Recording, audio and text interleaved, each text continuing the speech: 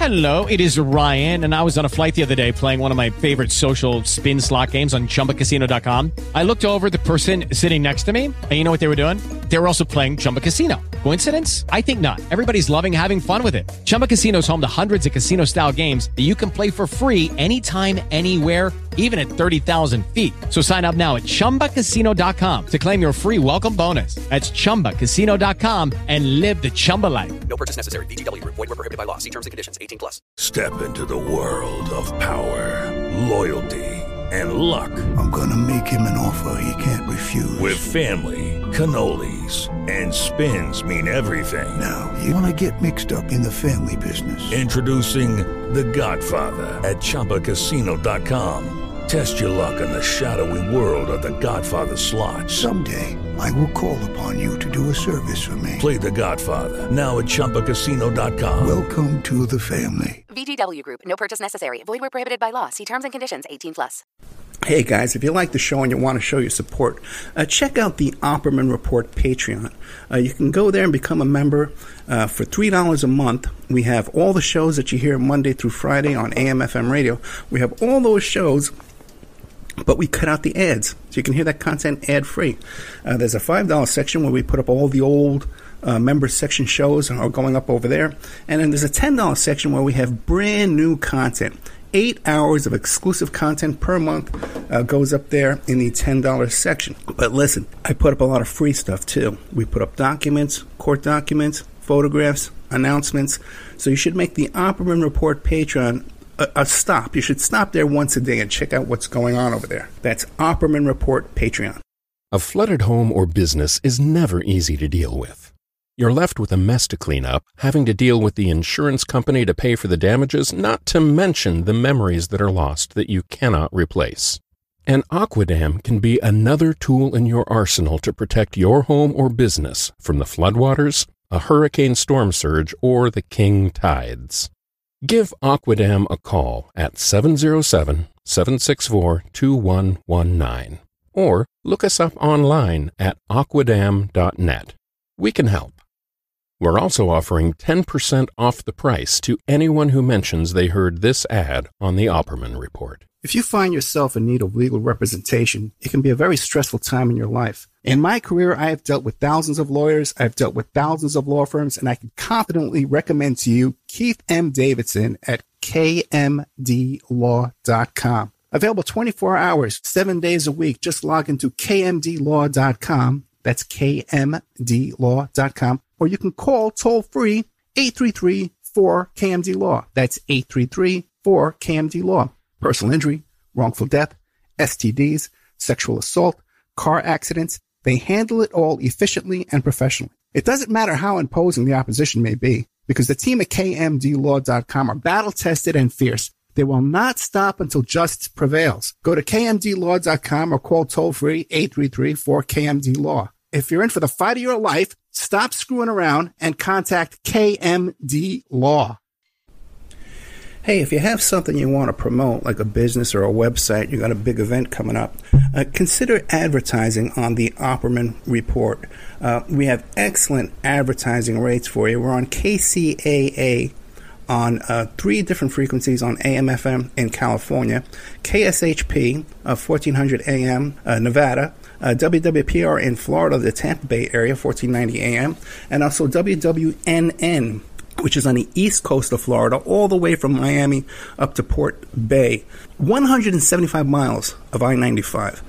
The advertising rates are very affordable. Once your ad goes up and we play the show on the podcast and on the YouTube channel, those ads stay up there forever. And then we play repeats every single night of classic Opperman Report shows. And your new ads will be inserted into those repeats that play every single night. So the saturation is incredible, and the rates are very affordable. Contact me at oppermanreport@gmail.com. It's the Opperman Report. Join digital forensic investigator and PI Ed Opperman for an in-depth discussion of conspiracy theories, strategy of New World Order resistance, high-profile court cases in the news, and interviews with expert guests and authors on these topics and more. It's the Opperman Report. And now, here is investigator Ed Opperman. Okay, welcome to the Opperman Report. I'm your host, Private Investigator Ed Opperman. You can find me at Opperman Investigations and Digital Forensic Consulting, either through my website, emailrevealer.com, or you can just email me directly at oppermaninvestigations@gmail.com. If you like our show, be sure and check out our Patreon. I put up about 8 hours of new content on Patreon each month, each month, 8 hours a month. Yeah. And it's exclusive content there. Plus all the stuff you hear on AM/FM radio, we put up there ad-free. We cut out all the commercials and ads. You can get it there for without the commercials in there. But our archives are always free. You can find them at Apple Plays, or you can find them at Spreaker.com, iHeartRadio. And there's a chat room on Spreaker. And if you sign up on Spreaker too, there's you get an email notification anytime I put up new content. And I play repeats every single night of the week. So check out Spreaker.com. I'm really excited about our show today. This is a story that I've heard about before. Danye Jones, who was found hanging from a tree in his backyard. Our guests today are John Duffy and Ray Novoselsky. They got a podcast called After the Uprising, The Death of Danye Dion Jones. You can find it on Apple, Spotify, and iHeartRadio. It's 11 episodes. It comes out every Tuesday. They drop a new episode. You can also meet them in person in St. Louis on August 28th. There's going to be an event where all the people involved in this podcast, all the people being accused, people who are being suspect, are going to be present there, and they can give their side of the story. So John Duffy and Ray Novoselsky. John, are you there? I'm here. Thanks for having me. Yeah, thank you so much. Tell us about yourself. Who is John Duffy? John Duffy is just a guy, a dad, a husband, a guy who likes to live a fairly quiet and private life, but I'm a writer, I'm a reader, and a podcaster, and worked on a handful of documentary films and projects like that as well. Deep down, I'm just a guy who is curious. You know, I get wind of a thing that's happened or that's happening, a story, and something that seems underreported, something that seems maybe glossed over, or just that needs a deeper look. And I just, my own personal curiosity makes me kind of want to needle my way into all the little details and kind of figure out, you know, what happened or what's going on. Yeah, and Ray was telling me that you built your own home off the grid and you live on rainwater and solar energy, stuff like that. You know? That is true. I bought land in southern Indiana, and after, you know, just years of kind of saving money with my now wife, and bought ourselves a couple of acres in the woods, and I built a little cabin. I guess you would say I'm still building it. I think whenever you build your own house, you're kind of always building it. But yeah, and it's got solar panels, and all our water is caught rainwater, and we heat with wood in the winter, and it's a cozy little existence. We don't have any air conditioning, and that's, I think, my wife's biggest complaint. But yeah, it's nice. And I guess you hunt and farm for food? I hunt in the fall when you can. There's, you know, obviously little hunting seasons throughout the year, like, you know, there's like some spring turkey and stuff like that. I would love to one day be able to dedicate more time to that, but usually it's like deer hunting in the fall. And I do have I plant a lot of fruit trees and berry bushes and stuff like that, but I'm not going to pretend that I don't go to a grocery store. I absolutely do. I've got to have you come back and just talk about that sometime. Sure. But your co-host is Ray Novoselsky. Ray, are you there? Yeah. Hi, Ed. Tell us about yourself, Ray. Who is Ray? Well, I grew up a little in Chicagoland and mostly just outside of Indianapolis. Met John Duffy in college. We were pursuing film degrees at Columbia College Chicago. We shared kind of an anti-authoritarian tendency, a dislike of kind of bullies in society that, you know, pick on someone else because they have maybe more power and the ability to do so. And I think we've done sort of a 20-year career where, well, I mean, I kind of grew up in Ronald Reagan and Bill Clinton's America. That was the first 20 years, and the last 20 years have been sort of the hellscape that Dick Cheney unleashed. Moving into the most recent. And I think we've just been we've set our sights on. I always believed that change was possible, and that storytelling, documentary, film, journalism, all that stuff was like a no-brainer way to try to like have other people walk in other folks' shoes and see what they're seeing, or maybe see what I'm out there seeing. Yeah, that's me. Why don't you guys tell us about Danye Jones? Who was Danye Jones? Take it, Ray. He's a 24-year-old. He had big dreams. He had a big heart. By all accounts, he made people laugh. If you really knew him, he could be very goofy. If you didn't know him, he might throw up kind of a tougher exterior, especially if you were messing with his family or his activist mother. I think he was very inspired by his mother, Melissa McKinney's, who was amongst kind of what they call the Ferguson frontline activists who, in mid and late 2014 really arguably launched a new wave civil rights movement, the Black Lives Matter movement, by refusing to let go of the fact that Mike Brown Jr. had been shot and killed and left baking in the sun of August for hours by the local police. Yeah, they actually drove a cop car through the memorial to all the flowers and stuff. They just rammed it right through there. And that was all the first day that this chaos went on down there. I've heard stories about letting dogs pee on the spot, and there's all kinds of stories floating around out there. Wow. It's hard to know what's. There's a lot of accounts, put it like that. Right. So, what happened with Danye Jones? They found him hanging in his backyard? Correct. On the morning of October 17th, 2018, his mom had a bizarre nightmare in the night. His stepfather, Derek, worked third shift, so wasn't home. And when he arrived home early morning, roughly 5 a.m., Danye's mother, Melissa, had this rough night of sleep, and Derek came in and noticed that the basement light was on. And the basement was where Danye was staying. Now, Danye had lived out of state for a little while and had recently returned in recent months and was staying at his mother's place while he figured out where he was going to go. And the basement light was on, and Derek went down there and he called down to Danye. He was like, Danye's not down there. Where's Danye? And Melissa was like, no, of course he's down there. And she went down looking for him. He wasn't. She found a brick laying next to where he slept. There was like a couch that in this like sort of entertainment area, which was where he'd made his room. And there was a brick laying next to it. And she found that so bizarre. Like, why is he this brick? And she carried it back upstairs. And she knew where it came from. It came from the back patio, and she was putting it back. And right there, like before sunrise, just a little sun on the horizon, she looks up and sees his body hanging from a tree, tied there by a bedsheet. Obviously, she panics, runs in the house screaming, calls 911.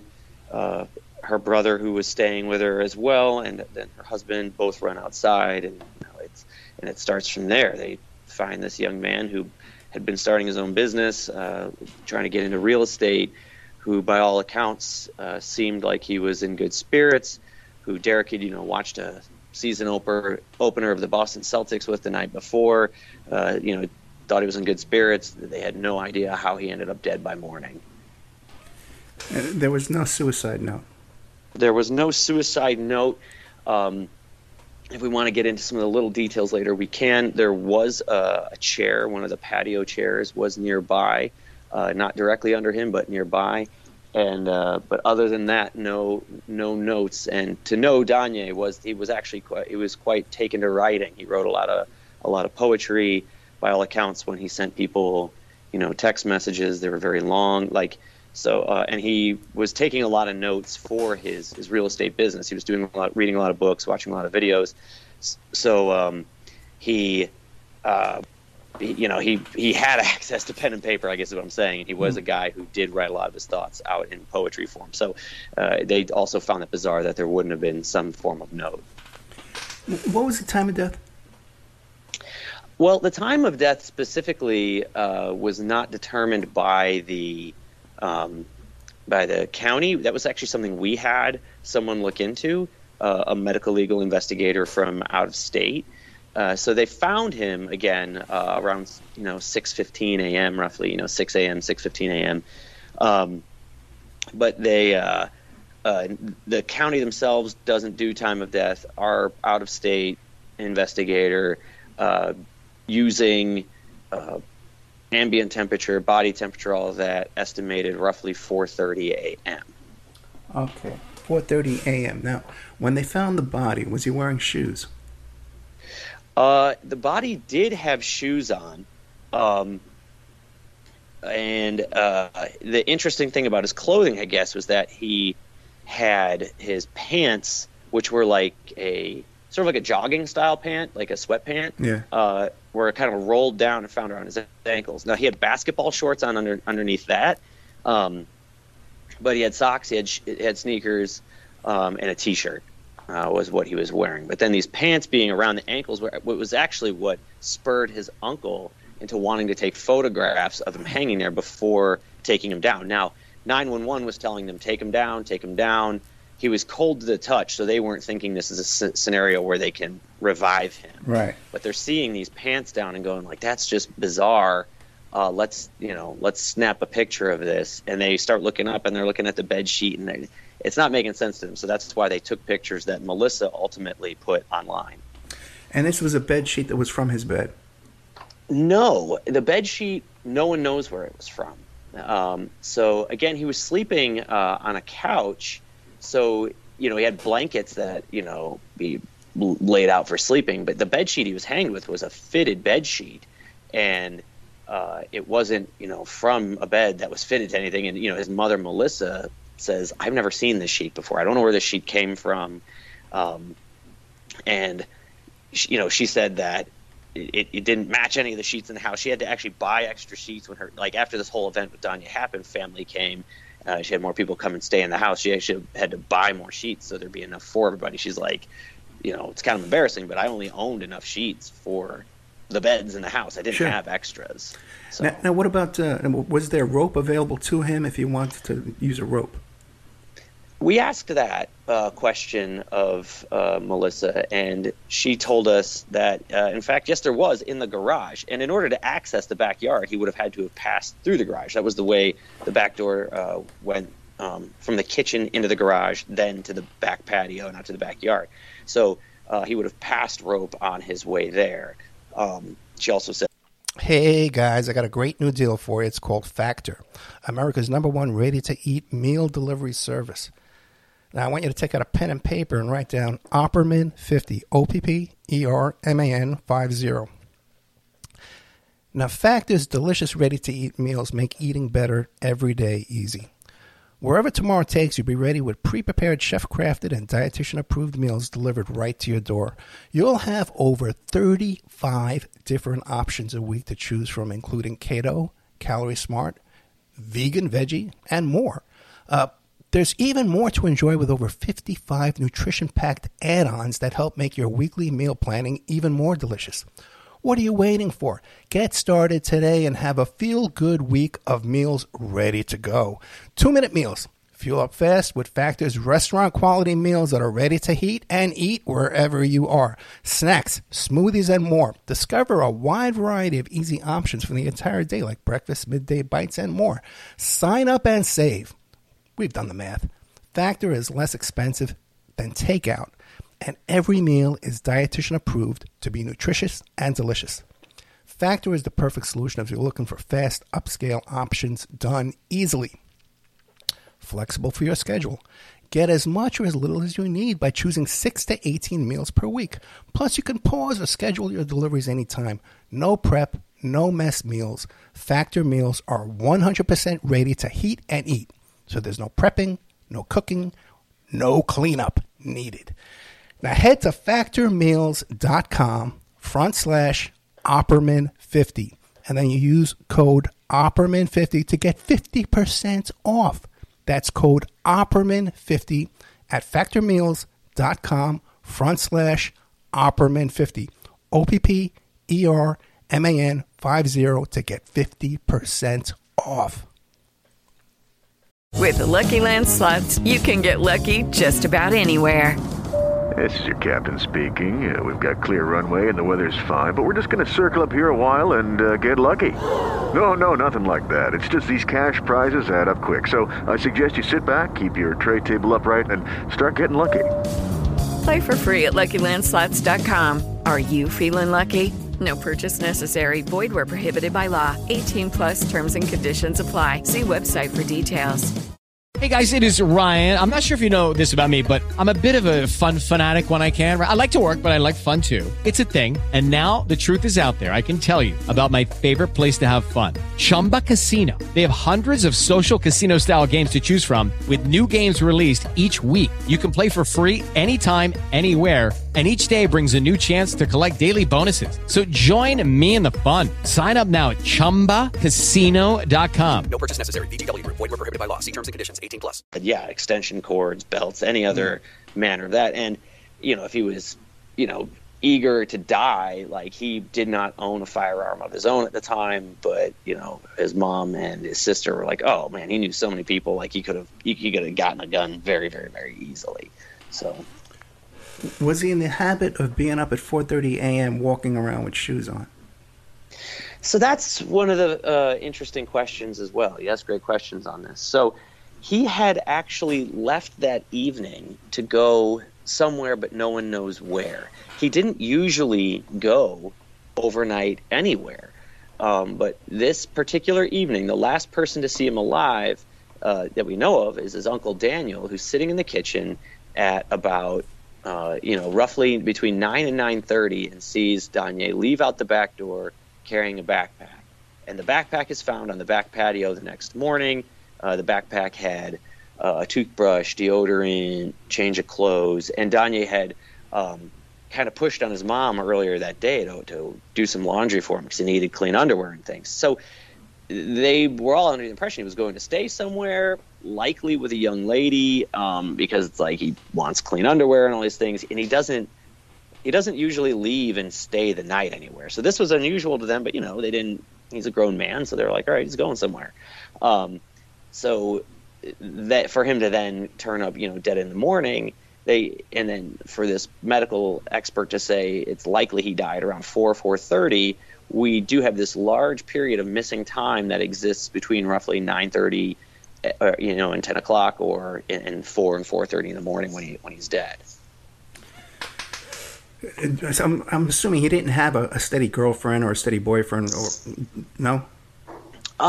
So there were accusations. Well, not accusations. There were rumors going around that he was gay, that he was aware of, that he was hotly, defiant about, and we later got to see a lot of things that were in his, his phone files and stuff like that, and all of that does not point to anything homosexual. He's definitely a man who's interested in women, has had several girlfriends, and has in his life at the time of his death, kind of two potential women we're aware of. One, an ex-girlfriend that is sort of the take home to mom sort of girl, college educated, very churchy, very sweet. And he had dated her for a while and was seemingly reconnecting with her based on his text message activity. And then he had another girl who was more of like the bad girl, who he had also dated on and off, had retained a friendship with, actually a very close friendship with. But she was more into partying, more into casual pot use things. Okay.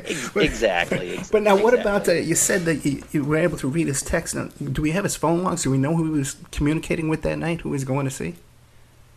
Well, we were able to, after a period of time, get his phone cracked by a company in Texas, and they were able to bypass his passcode basically, and we were able to then so interestingly it's tough because there's two things really going on with the phone here. The phone is doesn't have service, and it only is able to be used when he's logged into a Wi-Fi network. He's basically using it like a tablet, gotcha. or like a laptop, gotcha. Right? He's logging into Wi-Fi at the house. He's using, and then he just uses apps. He has like a text app. He has Facebook Messenger. He goes on YouTube a lot. He uses SoundCloud a lot. Gotcha. So when we get access to the phone later, the company that busted into it was also able to give us they give us a map of like contents, and also all of the text from the text app, the Facebook Messenger texts. Those are all like given to us as text files, and it's not as clean as you would like it, but we're able to kind of go through those and read those and start deciphering what's what, and start looking through history and in Google history. So we were able to get kind of a picture of what was going on in his life right up to the moment he died because of that. So then, what did he have plans to meet with anybody that night? That was the thing we were really hoping to find. Like when we assumed that that's what we would find. Now here's the problem: we can't see like what goes on with calls. So if he makes a Facebook Messenger call, we wouldn't necessarily know. Or like a text, some of these text apps, things like Signal, Text Now can allow you to make calls. Some of that, it gave us a little bit of a picture sometimes when like a video, it'll say like video chat ended in like the Facebook Messenger. But okay, we could see that at this time he had a video chat. But we don't necessarily know if he called someone with Facebook Messenger or something, he could have totally had a conversation we never knew about. And unfortunately, we don't see anything in text saying like, all right, I'll pick you up in 20 minutes or whatever. So we ultimately hoped to find that and then didn't. Okay, so now the police arrive. How do they begin their investigation? Do they question everybody in the family? So you get the first officer on scene, who's just probably the nearest patrol car, right? And because dispatch, 911 calls dispatch, they get the nearest cop over. That cop comes in and makes contact with Daniel, who's Danye's uncle, who's in the backyard with the body. And he starts asking questions. Eventually, about a half an hour or so later, 40 minutes later, you get the crime scene unit. You get the crimes against persons, which have the primary detectives. They all start showing up, and what we see, and I don't think this is probably uncommon in a lot of places, is like even his mother, Melissa, if you listen to the 911 call, you hear her screaming like, why would he do this? My baby, why would he do this? Her initial presumption is that he's committed suicide because she sees the body hanging from a tree. And she's crying that on the 911 call. First, the 911 dispatch themselves, so you can hear them saying like, all right, yeah, we have a suicide, whatever. So the first officer who arrives on scene is probably thinking like, all right, probably got a suicide here. And the presumption just passes from person to person to person to person. And what you would hope would happen is that detectives get there and go, look, it could look like that, but we have to check all options. We have to be careful here because sometimes, people could stage a suicide. This has all the hallmarks of a lynching. Let's, maybe the gut reaction is this is probably a suicide, but we're going to cross all our T's and dot all our I's, and we're going to look for everything. And yes, they sit down, they speak with the family, the medical examiner's office sends out their investigator. He's asking his questions. But the way the family later describes it is a couple things happen. Number one, the lead detective, Timothy Ander, seems hostile. He seems hostile to Melissa. She says he's acting kind of nasty, acting like this is kind of like a big waste of his time. And when he's out in the front yard talking with the other officers, they're all like just yucking it up, laughing, telling jokes. She's not getting the impression that he's taking this like terribly seriously. And he's also being what she describes as rude. And the questions they're getting asked, they feel are, when they look back on it later, they don't feel like they were very, general questions as if a homicide was a possibility. It was very much like, all right, well, why would he kill himself? So that was the primary direction of the questioning, which they later found to be quite lacking in sort of leading. And this was the Ferguson Police Department? No, this was the St. Louis County Police Department. So while Ferguson is in St. Louis County, some of the municipalities have their own law enforcement and have their own municipal court system. Others do everything contracted out just through the county police. And when the federal government came in and investigated the Ferguson Police Department, did they also investigate the St. Louis County Police? Because I read that whole report. Ray, do you want to jump back in here now that your connection's better? Oh, sorry. Yeah, there. Yeah, I'm back. Yeah, no, they did focus entirely on Ferguson, and that report is. You said you read it. Yeah, I mean it's jaw dropping in many ways, but one might surmise that it could theoretically apply to other municipalities or perhaps to county entirely in terms of some of the lessons that were pulled out of there. But that was specific to Ferguson, which maybe that points to something that post this podcast, maybe there could be a deeper DOJ look into the regional police. Yeah, it would be surprising if the city Ferguson City Police are arresting people for failure to obey, and like 30% of the people have warrants. That it would be that far different in the county police, that there would be that much. We've seen by following kind of the careers of some of the police officers in the area that frequently, someone will leave one municipality and just end up at another one and so forth. So there seems to be a lot of mixing and matching out there. Yeah. Has the family been able to get the Department of Justice, the federal government, involved to investigate this case? In a late episode, in episode 11, the audience is going to kind of find out how the FBI enters the mix here. And unfortunately, because that episode hasn't dropped yet, I don't think we can really go into details as to how that happens. But something shocking just occurred in episode 7 that dropped here on Tuesday that involved the destruction of a key piece of evidence related to the Danye Jones case. And that ultimately sets in motion something that sees the FBI looking further into this. Okay, maybe we can have you come back after that next episode. So what is the next stage of the investigation? What happens next? The police come, they take the statements on the scene, they take a look around. The medical examiner, investigators there, he takes a look around. The police take pictures, and then ultimately the body is taken to the medical examiner's office for the pathologist to look at. And that's pretty much all the family sees. And then, it's not till much later. It ultimately takes almost 9 months for the detective to release his final report on Danye. So we weren't able to see for a long time what exactly it was that he did in the investigation.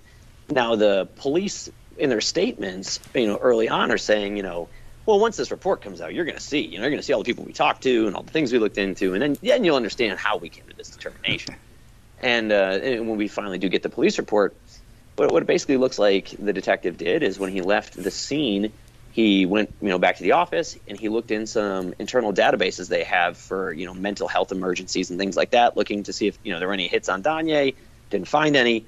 Looked at previous 911 calls from the house and found a couple things that are totally irrelevant, like Melissa reporting on some people outside. Looking into cars, and that was about it. He looked at Danye's Facebook page, and Danye's Facebook page was very new. It was I think it went back to March. It had posts that spanned between March and September, and it was primarily all about his real estate business he was trying to set up. He's trying to get other people who want to, he's doing like the buy houses and flip houses, contract stuff. So he's trying to, get people to see the houses he has available, basically stuff like that. There's nothing to lead one way or the other on suicide. So that's pretty much all the detective does. And then about 2 weeks later, after Melissa's gone public with this big, push, my son's been lynched, he's been murdered, and she has a press conference and is starting to get local and national news on it. That's when the detective makes a request to the medical examiner's office to get back the pants Danye was wearing and the bed sheet he was hanged with so he could take it to the crime lab for DNA analysis. By then the pants have been returned to the family, so they're no good anymore. And the bed sheet itself, it does get tested, and the pathologist ends up telling us, like, oh yeah, there was a second set of DNA on there besides Danye's, which we thought was kind of a big deal. Has that ever been? And it would have been easy enough at that point for the lead detective to go, okay, I still really believe this is suicide. There's a chair overturned underneath Danye, and there, I'm not seeing signs of a struggle, but the mother and the family seems pretty confident this was homicide, and now we've got 2 or more additional males' DNA. So maybe we start by just swabbing, the stepfather and the uncle that live in the house and just kind of see if like they match to the additional DNA, or if we can eliminate them, go from there. But nothing further happens. There's no further swabbing. And literally for months, we can find nothing when you break down the report that was done to look any further into Danye's death until, belatedly in June, the report's finished and then released in July of 2019. So.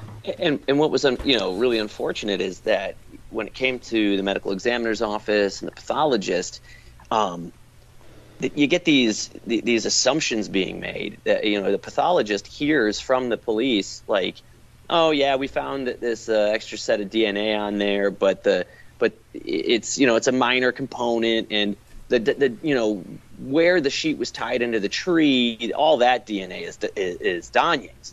However, we find when we read the medical examiner's report, like they have no way of knowing where on the sheet it was tied into the tree. There's no possible way they could know, because the medical examiner's own investigator, he writes in his report that he untied the sheet from the tree. And where did he put that sheet? He put it in the body bag against Danye's body.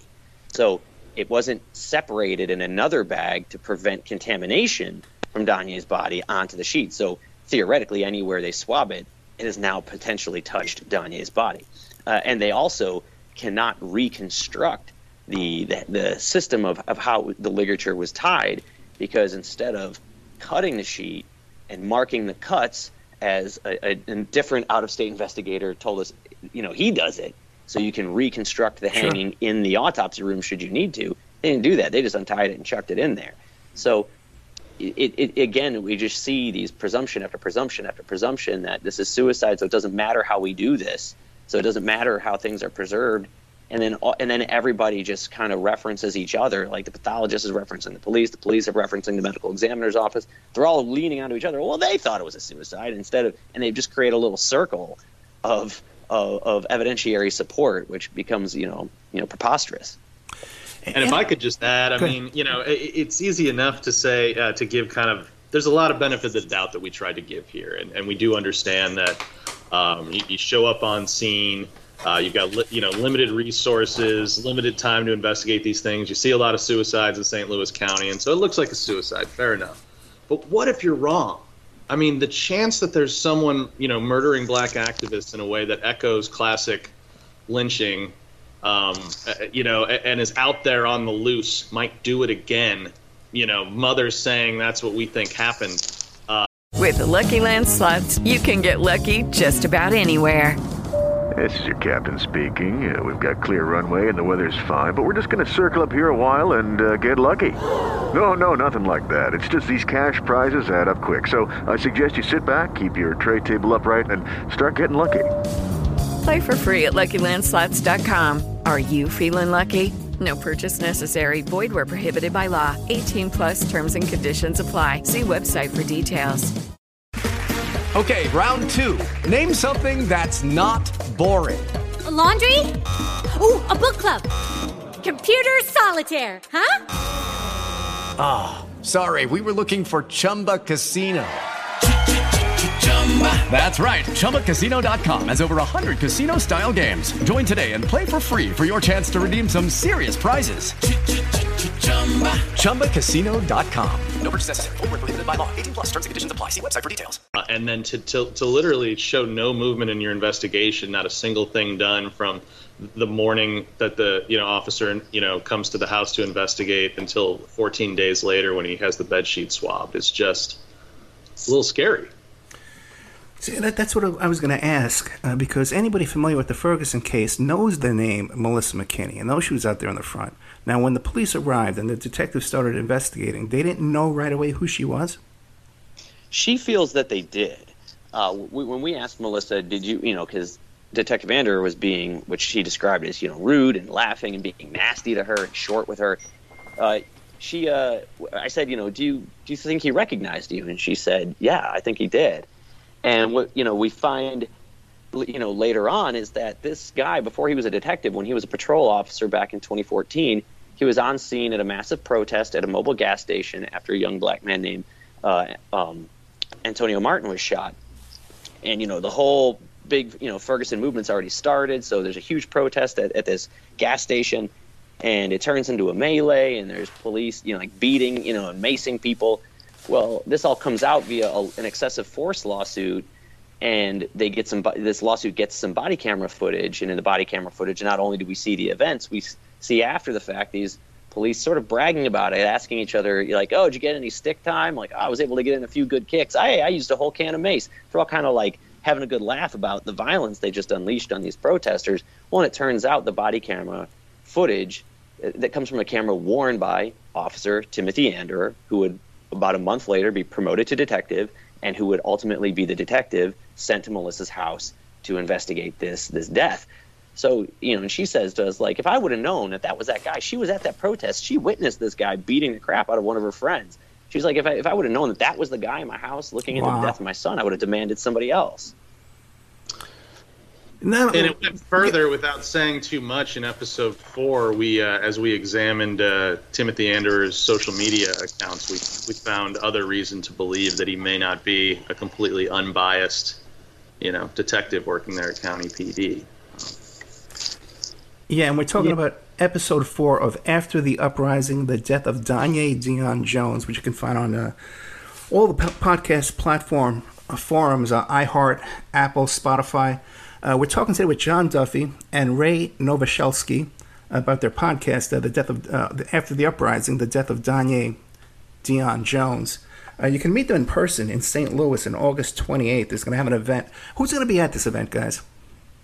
Well, it's actually going to be a kind of an invite-only private event. And the way it's been, but it will be, the offer has been made by Now This, our partners on this podcast, to stream it live. So hopefully anyone who wants to watch it may not be able to meet us in person, but can see the event as it unfolds. Saturday, August 28th. But we're seeing it as a chance after we've kind of come in as independent journalists and spent 2.5 years and kind of looked at what the frontline Ferguson activists have been through and the trauma they carry, and looked at what the family of Danye Jones has been through, and looked through what St. Louis County has been through, that hopefully key parties will all have a chance to talk back at that point, to react to what we've unfolded in the 11 episodes, and to speak for themselves about call to action and where they want to go from here. It's good time to take a commercial break here with John Duffy, Ray Novoselsky, and we're talking about their podcast, After the Uprising, the death of Danye Dion Jones. We'll be right back after these messages. And now a word from our sponsors. If you find yourself in need of legal representation, it can be a very stressful time in your life. In my career, I have dealt with thousands of lawyers, I've dealt with thousands of law firms, and I can confidently recommend to you Keith M. Davidson at kmdlaw.com. Available 24 hours, 7 days a week. Just log into kmdlaw.com. That's kmdlaw.com.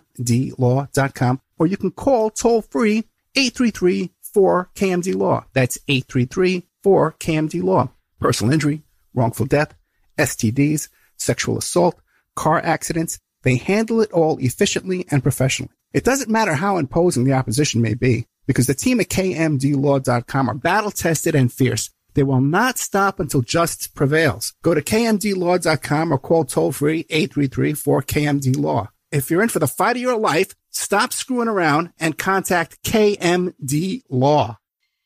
Thank you so much for listening to the Opperman Report. I want to welcome all our new listeners at WWPR 1490 AM in the Tampa Bay area. We're brand new down here. We're getting a nice warm welcome. We have great advertising opportunities for local sponsors, local businesses, but also international websites and international companies too, on our other stations in California, Nevada, Utah, and on the internet worldwide. But down here in Tampa Bay, Florida, we have some great opportunities for you to come in and get very, very affordable advertising rates. Get a hold of me at oppermanreport@gmail.com and we'll cut you a good deal.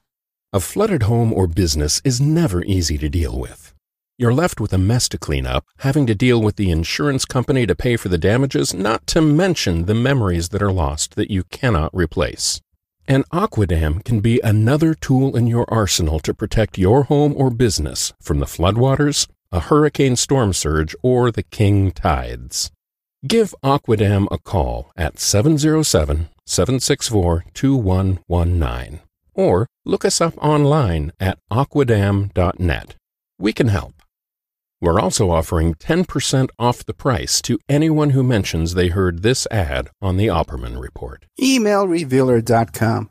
People ask me all the time, hey, Ed, are you still a private investigator? I sure am. Go to emailrevealer.com. We handle adoption investigations, infidelity investigations, where you give us your spouse's email address. We trace it back to online dating websites, catch them cheating online. Email tracing, locate or identify somebody from as little as an anonymous email address. Someone owe you money? Back child support? We can find that deadbeat, locate his hidden assets, locate his hidden bank accounts, find his current place of employment, and even assist you in obtaining a judgment and recover that judgment for you. Emailrevealer.com. Digital forensics, computer forensics, cell phone forensics, recover deleted text messages. Create a report that you can use in court. Emailrevealer.com, 800-572-9762. It's the Opperman Report. And now, here is investigator Ed Opperman. Okay, welcome back to the Opperman Report. I'm your host, private investigator Ed Opperman. You can find me on Twitter and Instagram at Opperman Report. We're talking today with our guests, John Duffy and Ray Novoselsky. Their podcast is called After the Uprising, The Death of Danye Dion Jones. And you can find that at their website, **.com. And you can find them on Twitter at *_double. And also too on Facebook, just called After the Uprising. Guys, before the break, we were talking about, did these cops know Melissa McKinney? And I got to tell you, from my own experience with friends who were there in Ferguson covering the story, because it went on for weeks and weeks and weeks. When the FBI showed up and they were going door to door taking interviews, they were asking people, hey, do you know anybody around here who's threatening to overthrow the government? So the FBI came in supposedly to investigate the cops, but they did a lot of investigating of the protesters too as well. And I also know from my personal first-hand experience dealing with our activists in Las Vegas that many of us were followed home from protests, and then later on they would show up at your door with a warrant for outstanding warrants, traffic warrants, whatever. So They definitely knew who Melissa McKinney was, because if I knew who she was, they knew who she was. So there's that.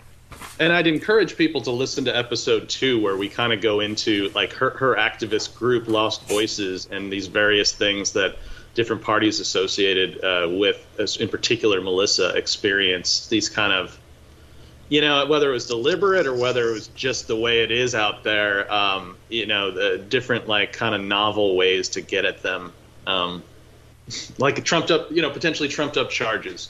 Melissa briefly held and returned a cell phone to a white man who other members of her group that she didn't know that well had kind of beaten him up and taken after he chose to keep live streaming when he was instructed not to at a meeting. And for that, she was facing like felony charges. And there's this feeling of throwing the book at, making an example of anybody who had the audacity to seek reform of the police locally. What about Melissa also... Other threats and harassment. Other threats and harassment. Yeah, that's exactly what I was going to say. Melissa says that specifically outside her own home, there were, cars that would park sort of, across the street and kind of watch the house. And if they ever went out to try to confront them, they would drive away. Like, if her husband or, if Danye ever walked outside towards these cars, they would drive away. And this was happening with sort of increasing frequency towards the time when Danye was eventually found dead. And that one time when Danye was at the house with her, there were two like large, dark, tinted window, suburban style, vehicles parked, one to the left, one to the right of the house across the street.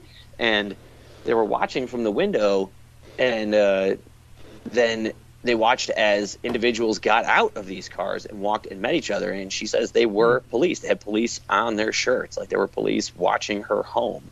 And that, very much, freaked out Danye at the time. He's like, whoa, damn. And, Melissa had a very defiant attitude saying, like, we're not doing anything. Like, they can't bother us, whatever. But then, other activists report a variety of forms of harassment, whether directly from the police or, threats over the phone, threats coming online, or even just like being out in public at the protests and having police straight up tell them, like, you're playing a deadly game, like, you better be careful who you make your enemies. Yeah, and I mean, there's these little things which kind of connect more with like the Ferguson DOJ report you were talking about, but like the with the initial protest, there's kind of this BS charge of failure to disperse that you can copy up. Anyone who's ever been an activist knows a police officer could choose to get you on at almost any time, and so there were all these outstanding ones that where they hadn't pressed charges yet, and it was coming up in August of 2015 on like the 1-year statute of limitations, and they chose to press charges for a portion of the ones they could have, and it just so happens that one of those was one of someone close to Melissa, who was part of Lost Voices, named Meldon Moffat, who happened to, as a result of that, end up on house arrest, and therefore obviously wasn't doing any more protesting. Now, when you guys contacted me through Pierce Redmond from Porkins Policy about this story, as soon as I read the name, I remembered this story, the hanging in Ferguson. So it's a nationwide story. But what about the local press over there in Ferguson? How are they dealing with this? Crickets. It's been crickets. Actually, I mean, we got to thank the folks at the NPR station. They're in St. Louis. They're the only ones they had Melissa into the studio for 20-minute segment that was well thought out, and that was very kind. But I'm a little disappointed, I gotta say. There've been Danye's story, thanks to Melissa posting the photo of her son on Facebook that went viral, and then holding a press conference with the rest of Danye's family. They did report on this quite a bit in late 2018 and a little more in early 2019 when the medical examiner's report dropped. And, of course, it got a lot of national media. But we've been trying to message and encourage local media that, like, they did a great job following this at the beginning. We took that ball and ran with it, and we found a lot more things that we think the public of St. Louis would want to know about. Some of the social media posts by this detective, some of the things that we've mentioned here on this podcast, and they don't seem to consider them newsworthy, which I just do not understand.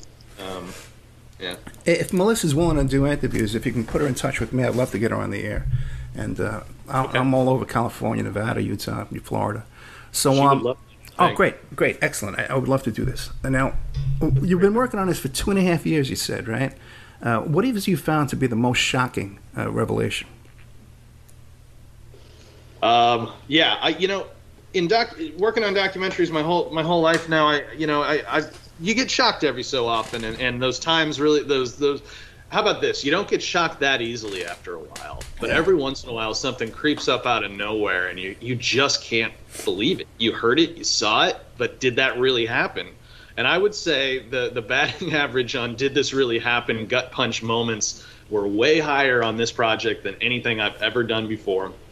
And there were 3 that really stood out, but because there's such there's such twisty turny moments within the narrative of the podcast for people who want to like listen and kind of like take the journey, I'm reticent to go too far with it. But I will say that episode 7 that just dropped and episode 8 that's dropping on Tuesday both end with 2 of the moments that just left us going, did that just happen? And one of them involves evidence related to the case and what seemed like a hostile move by St. Louis County.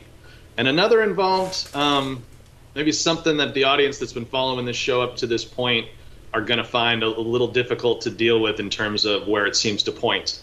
And then episode 11, if people can get all the way to the end, also has another one of those moments where we sort of thought we were at the end of our journey with Melissa, and then sort of it's St. Louis, so of course one more thing has to happen to just pull that rug out, Yeah, and people can check this out at double*.com.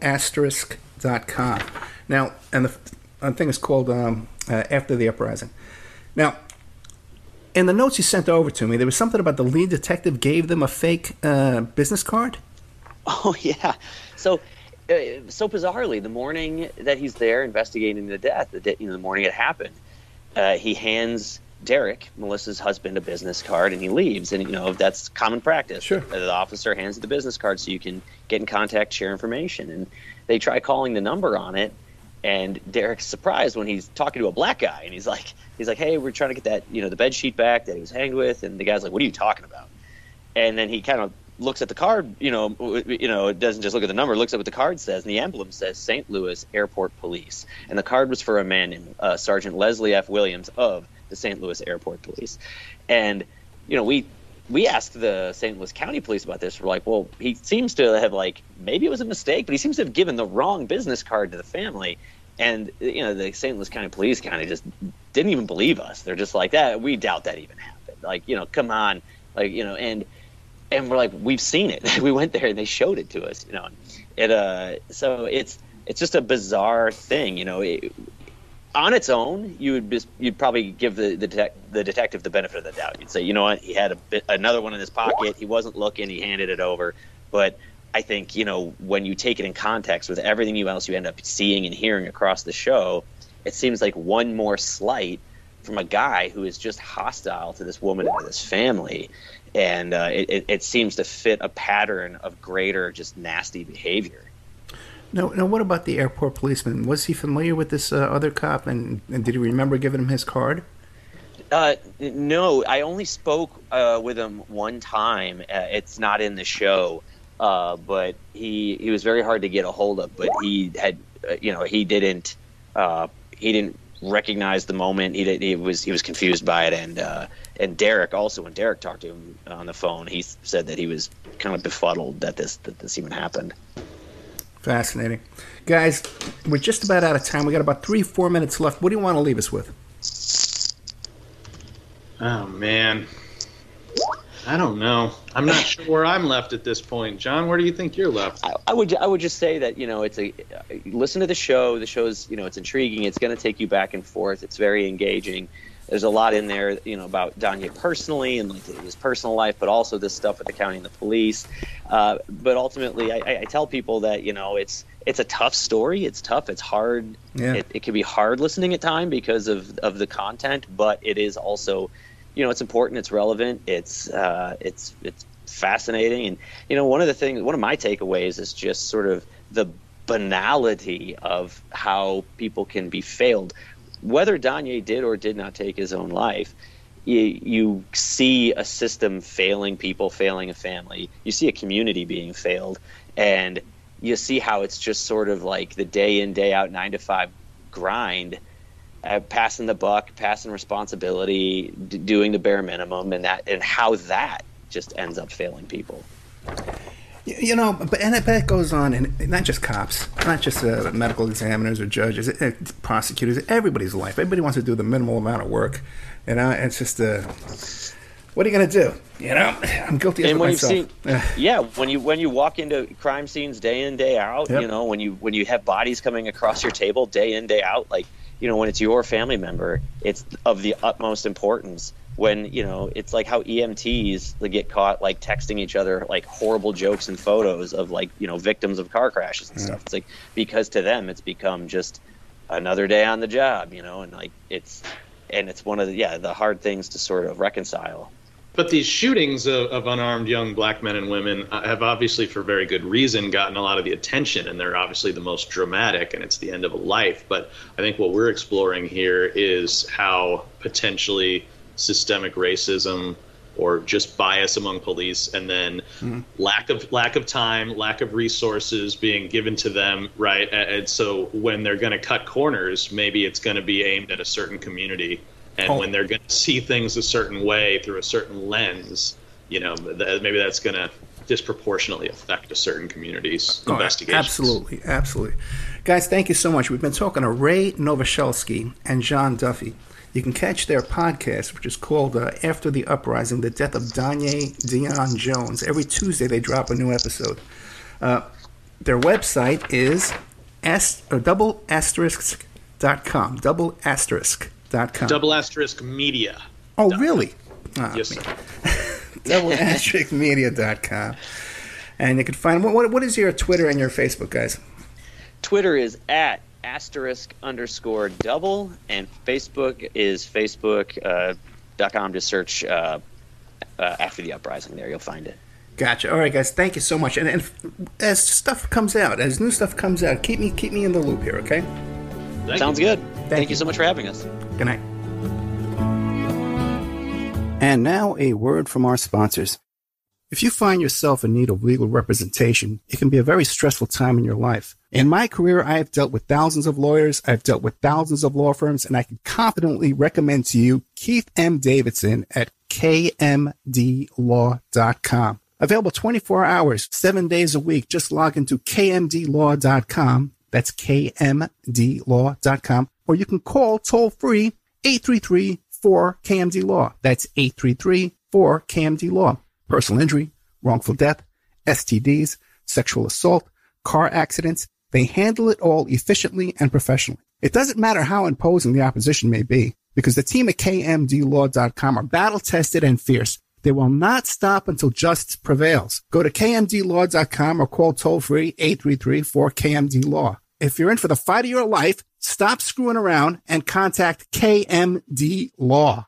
Before Epstein was the Franklin cover-up. Before that, the Finders. And long before that, the Cleveland street scandal. Pedogate Primer is a concise intro and overview of a growing child abuse epidemic worldwide. It features shocking instances of institutionalized and organizational pedophilia throughout history. Churches, cults, the world of arts and entertainment, the government, NGOs, charities, and major corporations are all complicit or culprits in many instances. Pedogate Primer delves into material that for many may seem like the stuff of conspiracy theories. For this reason, the book draws on academic resources, declassified documents, and other reliable sources, and steers clear of conjecture. Such shocking true stories need no embellishment. Emailrevealer.com. People ask me all the time, hey Ed, are you still a private investigator? I sure am. Go to emailrevealer.com. We handle adoption investigations, infidelity investigations, where you give us your spouse's email address. We trace it back to online dating websites, catch them cheating online. Email tracing, locate or identify somebody from as little as an anonymous email address. Someone owe you money? Back child support? We can find that deadbeat. Locate his hidden assets. Locate his hidden bank accounts. Find his current place of employment and even assist you in obtaining a judgment and recover that judgment for you. Emailrevealer.com. Digital forensics, computer forensics, cell phone forensics, recover deleted text messages. Create a report that you can use in court. Emailrevealer.com. 800-572-9762. Thank you so much for listening to the Opperman Report. I want to welcome all our new listeners at WWPR 1490 AM in the Tampa Bay area. We're brand new down here. We're getting a nice warm welcome. We have great advertising opportunities for local sponsors, local businesses, but also international websites and international companies too. We're on our other stations in California, Nevada, Utah, and on the internet worldwide. But down here in Tampa Bay, Florida, we have some great opportunities for you to come in and get very, very affordable advertising rates. Get a hold of me at oppermanreport@gmail.com and we'll cut you a good deal. A flooded home or business is never easy to deal with.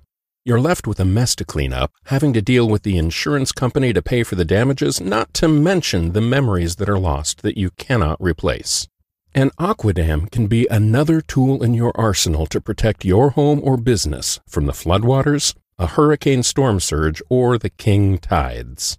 Give Aquadam a call at 707-764-2119 or look us up online at aquadam.net. We can help. We're also offering 10% off the price to anyone who mentions they heard this ad on the Opperman Report. Hey guys, if you like the show and you want to show your support, check out the Opperman Report Patreon. You can go there and become a member for $3 a month. We have all the shows that you hear Monday through Friday on AM/FM radio. We have all those shows, but we cut out the ads, so you can hear that content ad-free. There's a $5 section where we put up all the old member section shows are going up over there. And then there's a $10 section where we have brand new content. 8 hours of exclusive content per month goes up there in the $10 section. But listen, I put up a lot of free stuff too. We put up documents, court documents, photographs, announcements. So you should make the Opperman Report Patreon a stop. You should stop there once a day and check out what's going on over there. That's Opperman Report Patreon.